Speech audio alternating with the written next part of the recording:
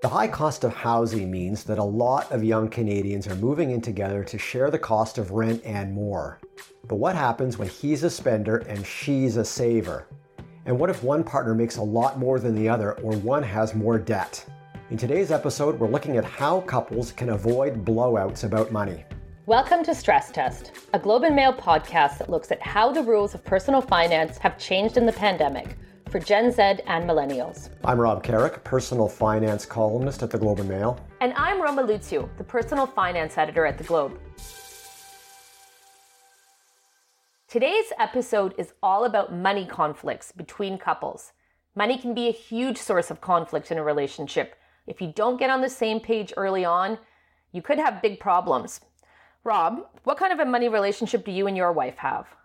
Well, our relationship is that I make pretty much all the financial decisions, but I'm in the personal finance business, so that makes perfect sense. I think back to the early days of our relationship when we first moved in together and we were deciding how to pay the rent on the apartment we were renting and how to pay all our costs.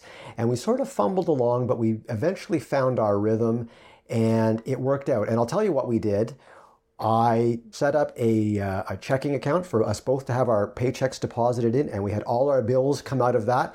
And then we each had our own savings accounts, and money would come out every paycheck for us to have in our personal account. So we were basically doing best of both worlds, combined and our own accounts as well. So that's interesting. We have a similar but dissimilar setup.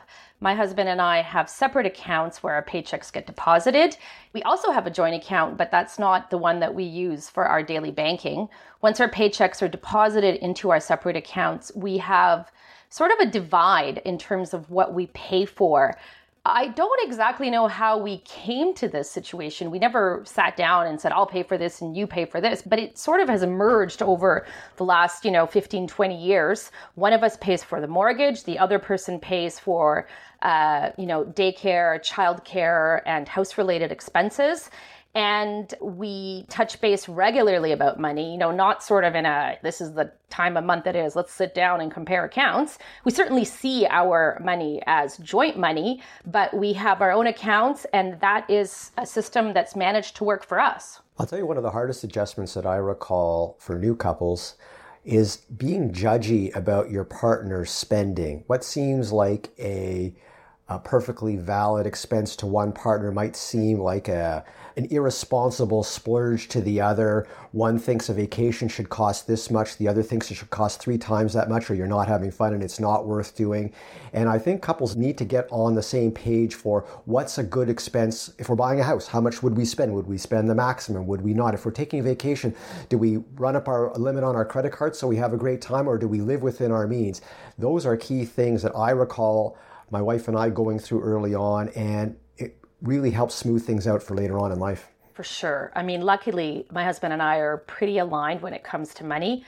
We have small differences. I would say I'm more debt averse. He is more open to taking on, reasonable amount of debt. Neither one of us is someone who is hesitant to splurge if it's something that we really want. But, life is short. You have to live it. Ahead of this episode, I sort of tried to think about a big, huge money fight that we had, and I couldn't think of one. I think one of the reasons maybe that, our marriage really works this well is because we agree on how to spend our money. Neither one of us is a car person. Sorry, Rob immediately thinks less of me right now. Neither one of us is particularly housing obsessed. We have a couple hobbies that make a dent in our spending. Obviously, our kids are crazy expensive, but most of our discretionary spending goes towards travel, and we both did that before we met. It's something that's a priority for both of us now. We plan a big trip every year, and we take the kids, and that is our splurge, and we love that. So that's been something that's actually united us over the years as opposed to divided us. Yeah, I hate to tell the listeners this because it means a sacrifice and drama, but my wife and I are very similar. We have pretty similar views on spending and saving and debt, and the one difference is she has encouraged us to maybe dig into our savings now and again to do something really fun, and I have never once regretted it. I've often thought, well, it would be better to save that money, but looking back, I'm so glad I spent it on, as Rum was saying, on great trips. We've done that a few times with and without our kids, and those are memories that are so worth the money. Fighting about money is certainly not new. but it's been amped up by the pandemic. This is something we're going to tackle in today's episode. We're going to talk to a financial planner from the New School of Finance about how people are dealing with it. But first, we're going to talk to a 38-year-old lawyer who's planning to move in with his girlfriend. They've been dating for 5 months, and they're starting to realize their spending habits are quite different. We'll get into that right after the break. Stress Test is brought to you by CPP Investments, manager of the Canada Pension Plan Fund. The fund is sustainable with over $500 billion in assets, thanks to CPP Investments. Learn more at cppinvestments.com.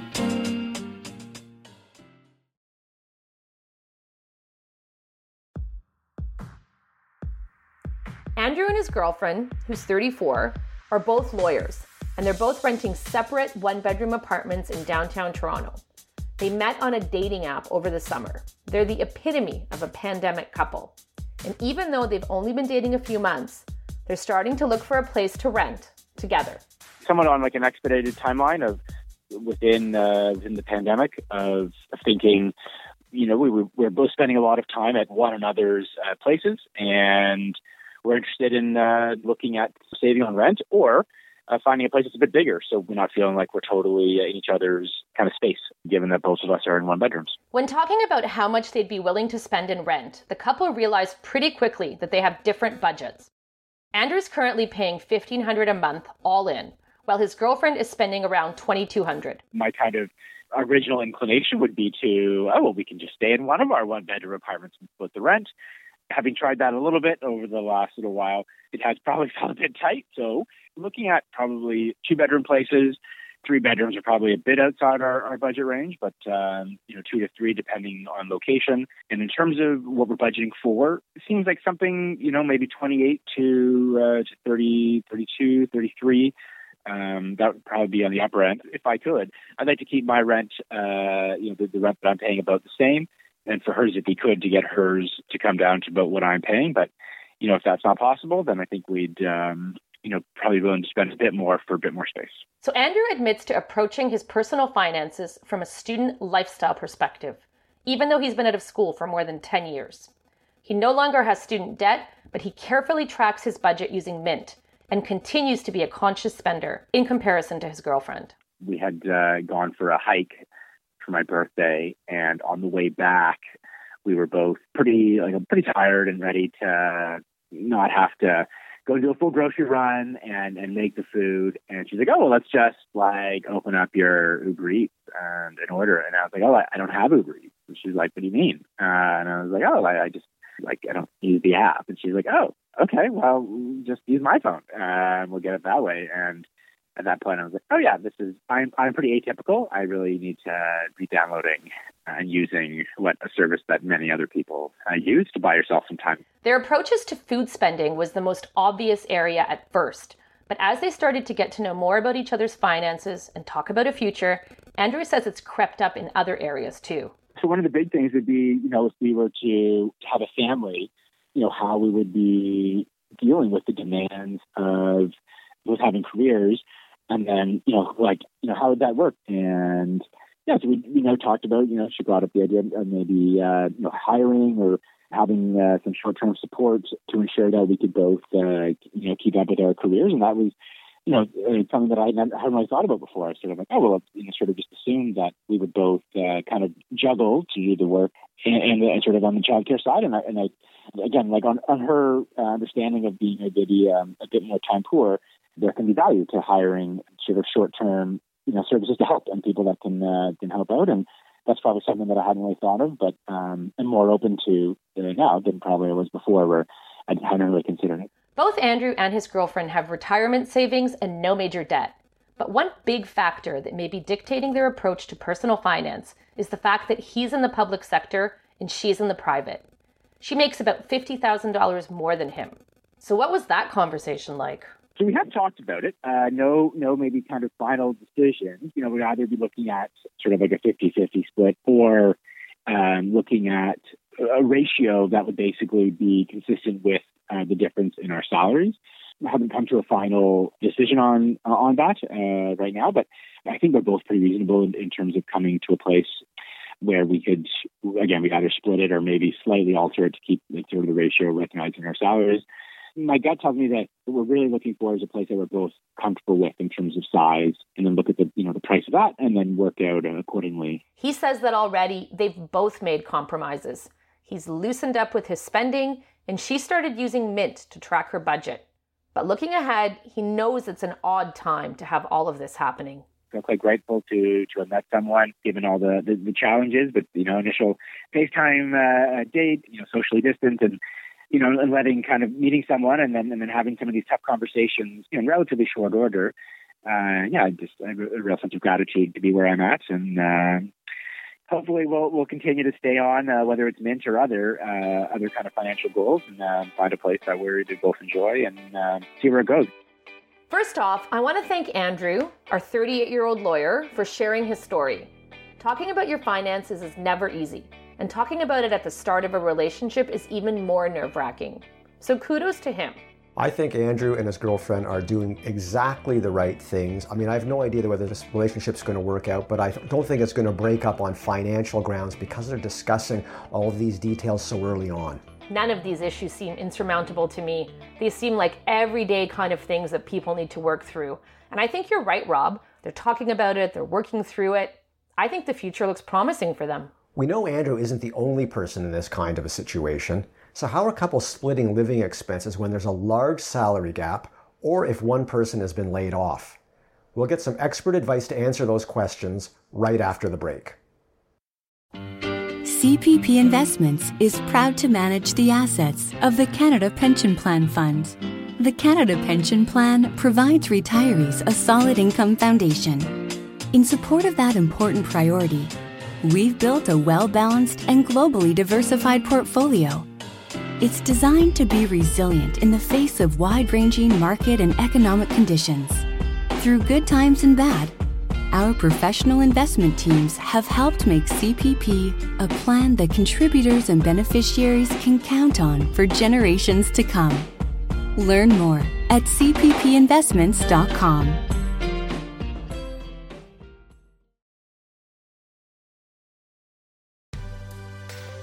So now we're going to talk to Liz Sheik, a certified financial planner from the New School of Finance. She deals with a lot of young couples who are trying to manage their finances. Let's jump right in. So for my parents, and I suspect many other boomer couples, the model was sort of that one person was the main money person and the other partner left them to it. How do millennials and Gen Z couples handle things? I see a lot more, I was going to use the word cooperation or collaboration, which is true, but I think also people are more wary of handing the reins over to one person. People want to manage their own money, have some autonomy, maybe less quick to kind of mingle finances. But I do see that, over time, it really just depends on the relationship and the people, of course. But I think that in general, I see much more of a desire to maintain some financial autonomy. Liz, in your clientele, what are the most common money disagreements? There are many. What it often boils down to is kind of how and what to spend money on. And usually it's just a difference of what makes the individual people happy. For some people, it's it's so worth it to me to pay for a cleaning service to come in once a week or something like that. And to the other partner, that might seem silly or foolish or a waste of money when we could do that ourselves. It's about the actual things that they're spending money on. But the other thing I see a lot is just a fundamental difference sometimes in the financial situation of the individual people, how they grew up with money, how they've lived their financial lives until being in this couple, and also sometimes discrepancies of income or debt coming into the relationship that really inform how those people deal with money differently. So people are coming in arguing about what to spend money on and how to spend money, but it's usually about something much deeper about just their relationship with money in general. You must feel like a part-time therapist. Tell us about... definitely, yes. Tell us about the biggest money dispute you've ever seen a couple have. The worst money disputes or the biggest money disputes are ones that are actually, they're not about money. It's just that money is the thing that it's manifesting around. And some of those disputes get pretty they can get kind of cruel. Like, it's very rare, but it does happen that, in our offices, sometimes we have to say, okay, like, it's not okay. Like, people get mean. We have to put a pause on things. Mm-hmm. But I would say the most common and biggest money dispute that I see is the different financial situations that the individual people are in. So it's about one person is bad with money. They always have debt. They're not saving anything. This is both what the other partner might see or think, and then it also gets internalized by the person who has debt and isn't saving. So it's often around this, like, one person's good with money and one person's bad with money. But usually what happens there is that they're not working with the same set of circumstances.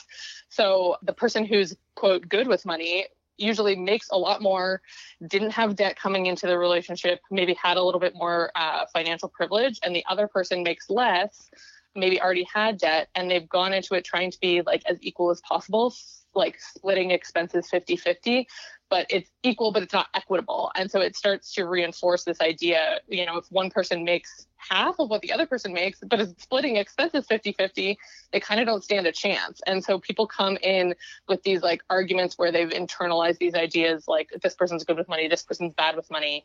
And then I start uncovering things. And if it goes well, if people are open and flexible, by the end of the meeting, they're both like, oh my gosh, I had no idea that this was why we were feeling that way. Like, it has nothing to do with being good with money or bad with money. It's just we weren't looking at things clearly. How has the pandemic affected the financial harmony of the couples in your clientele? Is it more solidarity? Is there more arguments? Are there any new things they're squabbling over? It's varied. So what we're seeing, though, is that people are, of course, spending more time, I think, with their partners and their families that they live with than ever before. So there's a lack of kind of like personal space or time to just like process things alone that I think can impact any disagreements or arguments that you might have in a relationship. But what I'm seeing is that for a lot of our clients, this is the first really big sort of financial crisis that they might be going through together. And most of the people that we've been seeing during this pandemic are either totally unscathed, or they're people who are in really tough spots, out of work, draining through savings faster than they would like, all of that stuff. And so those are the people that we're seeing, perhaps obviously more struggles that they're experiencing and more conflict.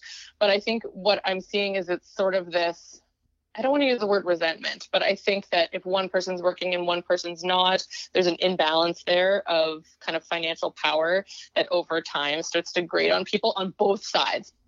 Those are interesting points. Andrew and his girlfriend mentioned that they have some of these kinds of, typical differences in terms of how they spend and save. The big one that comes up is the bring your lunch, buy your lunch, which, by the way, my husband and I have that difference. How would you suggest that, someone who's more of a free spender and someone who's a bit more of a frugal saver find common ground? How do you bridge that? Yeah, I think the key is figuring out with them what are the things that they can agree upon in terms of what they spend their money on. Like, what is it that they both agree, yes, we want this much for groceries or transit, or we like to eat out this many times a week. Find all the common ground and then figure out how much money they can each have every week or every paycheck or month or whatever. That's kind of like mad money, right? That they can do whatever they want with. I think that that's the key, honestly, to a lot of the harmony in relationships in terms of money, is having the common ground, but also having some personal freedom. Liz, over a couple's lifetime, what are going to be the stress points? One of the biggest stress points that I see is when people go to buy a house. And it's not uncommon for me to see one person really wanting to kind of stretch and push the budget as far as it could possibly go in order to get the home that they really want, and another person being a little more risk averse. And I think that's a really common stress point. Any big financial decision like that. Can we retire? When can we retire? And what's the lifestyle we're going to lead then? But like big purchases like a house is a big one. Just to follow up on that, Liz, how do you reconcile it when one spouse wants to push it to the wall to afford the best house possible and one wants to buy less than they can afford so they keep some financial flexibility? Absolutely. I mean, what we do is we look at what we would recommend the maximum be. I can't control what people actually do with their money. And I'll say, ultimately you're entitled to take the risks that you're comfortable taking. But here's what I would advise is the absolute maximum that you should be paying for a home right now, allowing for the ability to still, stress test for childcare costs if you plan on having kids, or that you'll still be able to save for retirement, all of those things, that we're not putting all our eggs in that basket. And I'll say, here's the most that we would do without leaving you too vulnerable. Often where that actually comes in is sometimes more money than the more conservative spouse, but less money than the spouse who wants to really push it. I go with the numbers, and sometimes the numbers are the compromise, that it comes somewhere in the middle. So on the topic of housing, Andrew and his girlfriend have only been dating a few months, and they're talking about moving in together. Housing is super expensive, not just in Toronto, but in Vancouver and other cities across Canada. Do you see couples moving in pretty quickly, in part because of the expensive housing market? And what are the dangers there? It's definitely something that we've seen probably over the last few years in Toronto. And I think especially during this pandemic, Andrew and his partner are not alone in thinking about doing that. I think the risks are always there when people move in together. And I think that some people move in together really quick and they do great as a couple. And some people wait a long time to move in together and they don't, So I think that we put a lot of stock in how long people wait to move in, but I think really the most important thing is communication. So if you're moving in together faster than you would normally, and you both are kind of thinking, this is fast, then I think the best thing that you can do is talk about it, make a plan on the financial piece, talk about how much are we going to share versus not share expenses? How do we want to divide things up? Make a plan, because I think the biggest problem with any couple who lives together, or any couple who isn't yet living together but is thinking about it, is that they don't talk about money. It's a lack of communication that results in conflict. Whereas when people open the lines of communication, this goes for things other than money as well, of course, but the more people talk about something and figure out what they want, the better. And I think the risk with moving in more quickly than usual is just that you probably haven't gotten to know each other as well as a couple who may have been dating for several years. And so even in something as kind of boring and sounds silly as like having a kind of house meeting or having a financial meeting every couple months or something to see how things are going and what people are feeling about how things are going is really helpful. Mm-hmm. Liz, now we come to the classic question of couples in finance. Should they combine their checking accounts and just have one, or should they each have their own checking account and have their paychecks deposited into each individual account? We have clients who do both, everything joint and who keep everything separate. In an ideal world, I do think that it's helpful to have a combination of the two, to have some joint accounts where you're kind of taking care of business, maybe paying all the bills through there. But I do think that it's still really critical to have some financial autonomy, some personal money that you can do whatever you want with. The model that I most often recommend, if people are open to it, is to have a combination of shared accounts and personal accounts. I think it's really important that people maintain some personal financial freedom, as well as like personal financial safety of having their own accounts and their own safety net, their own credit card, so that their credit score isn't just ceasing to exist or something like that. You mentioned earlier that one space for disagreement tends to be, or potential conflict is, when one person makes more money than the other. That is the case with Andrew and his girlfriend. How can you handle that situation? What I usually recommend is that we try and divide shared expenses as equitably as possible, so sort of proportionally based on income. Most of the time, I find that our clients are very up for that. They think that that's really reasonable and really fair. And we kind of say, here's what we're sharing, here's how you'll each contribute to that, and then here's what's left over that's not going to shared expenses. We can manage that individually as you see fit. Usually one person is making more money, even if they're contributing more to the bills, for example, they're still usually saving more, having more personal spending money, that kind of thing. But sometimes it's true that it's a bit of a sticky place where people feel like, well, I'm making more, so shouldn't I get to have more financial freedom? And I think really at that point, it's just about approaching it as a team. Liz, let's talk about debt. A couple comes together and one has way more debt than the other. How should they handle that? I think we have to let the individuals guide us. If a couple comes to me and they both agree that they don't want to tackle that together, if the client who doesn't have debt says, I don't really want to pay for that debt, and the client who does have debt says, this is my stuff and I want to deal with it on my own, then we'll make a plan that allows them to do that. But most of the time what happens is the person who has the debt feels shame and guilt about having it and feels like they need to take it on all on their own. And the other partner is often like, no, I want to help, like we're a team. And so I think what I usually try to approach it as is we just neutrally say, what are all of your bills, including minimum payments from debts, because we have to tackle those together. And that's actually one of the things that I see a lot when I was saying before about the kind of imbalance of, one person makes more, one person makes less, one kind of seems like they're good with money and one seems like they're bad with money. It often is because someone has come in with debt from all kinds of reasons from the past. And if we don't treat that as part of the household bills and part of how we split things equitably, then it's almost like they're doomed, right? Because if they have to contribute their share of all the other bills plus pay all of this, usually it leaves them with not enough money to live life. And so as much as possible, I try to include that as long as people are open to it. And I'm trying to convince them to be open to it. Like, let's tackle this as a team. It's a household bill. We pay for it here. If the person with debt wants to put extra money towards that, great. We can take that from your kind of personal money that you have some flexibility with. Liz, I want to ask you about how to find out if your partner has any money secrets, debts, hidden savings, or investments. But first, I wonder, can you tell us, has that ever come up in your practice?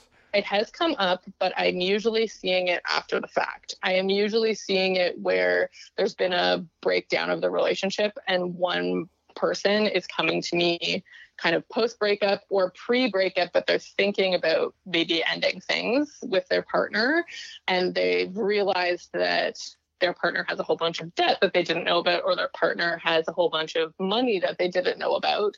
It is hard to know what's going on, like on someone's individual financial picture, if they're not being upfront about it. It's very difficult, I think the main thing that I sort of teach people and encourage people is to make sure that they're keeping their own financial health on track, kind of thing. And what I mean by that is being aware of potentially like what I would call financial abuse, where someone is ruining your credit or taking out debt in your name or in a shared thing that you're going to be liable for. So being really mindful of watching for some of the clues for that and checking your own credit history regularly so you can see what kinds of accounts are in your name and that kind of thing. What are your thoughts about cohabitation agreements, which are basically, sort of prenuptial agreements for people moving in together, and or for prenuptial agreements for people that are, going to get married and potentially buy a place together? I frequently recommend cohabitation agreements, particularly if there's a situation where, say, one person already owns a property and the partner's going to move into that property and then they're going to live there together, or one person has a lot of money that's going to be gifted. Ultimately, I say, it's up to you. And I say it has nothing to do with your relationship. I tell this to everybody. It's a good idea to talk to a lawyer and get some kind of agreement drawn up to protect both of you, because I think the risk goes both ways. It's a touchy topic. No one wants to bring up when they're just about to move in together or just about to get married. Mm-hmm. So I think it's helpful sometimes for me as a neutral kind of third party to say, I recommend this to everyone. And most people are very amenable to it.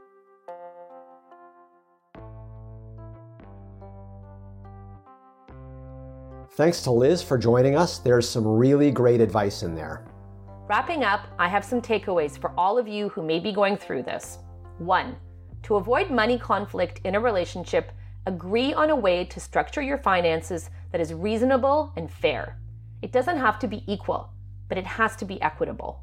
2, it's just as important for young couples moving in together to talk about money as it is for older married couples. Be mindful that you're sharing more than an address. You're mixing your finances.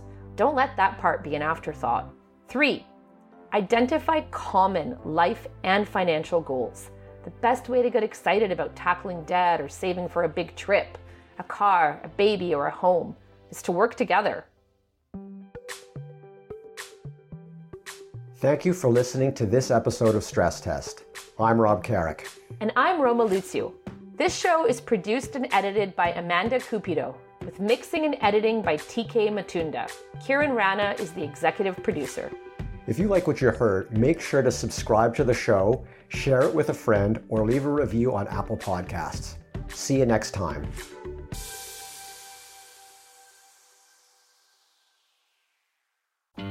Stress Test is brought to you by CPP Investments, manager of the Canada Pension Plan Fund. Canadians can be confident in the fund's sustainability. In the last 10 years, CPP Investments has earned more than $300 billion for the Canada Pension Plan. With over $500 billion invested around the world, CPP is set to provide a retirement income foundation for generations to come. Learn more at cppinvestments.com.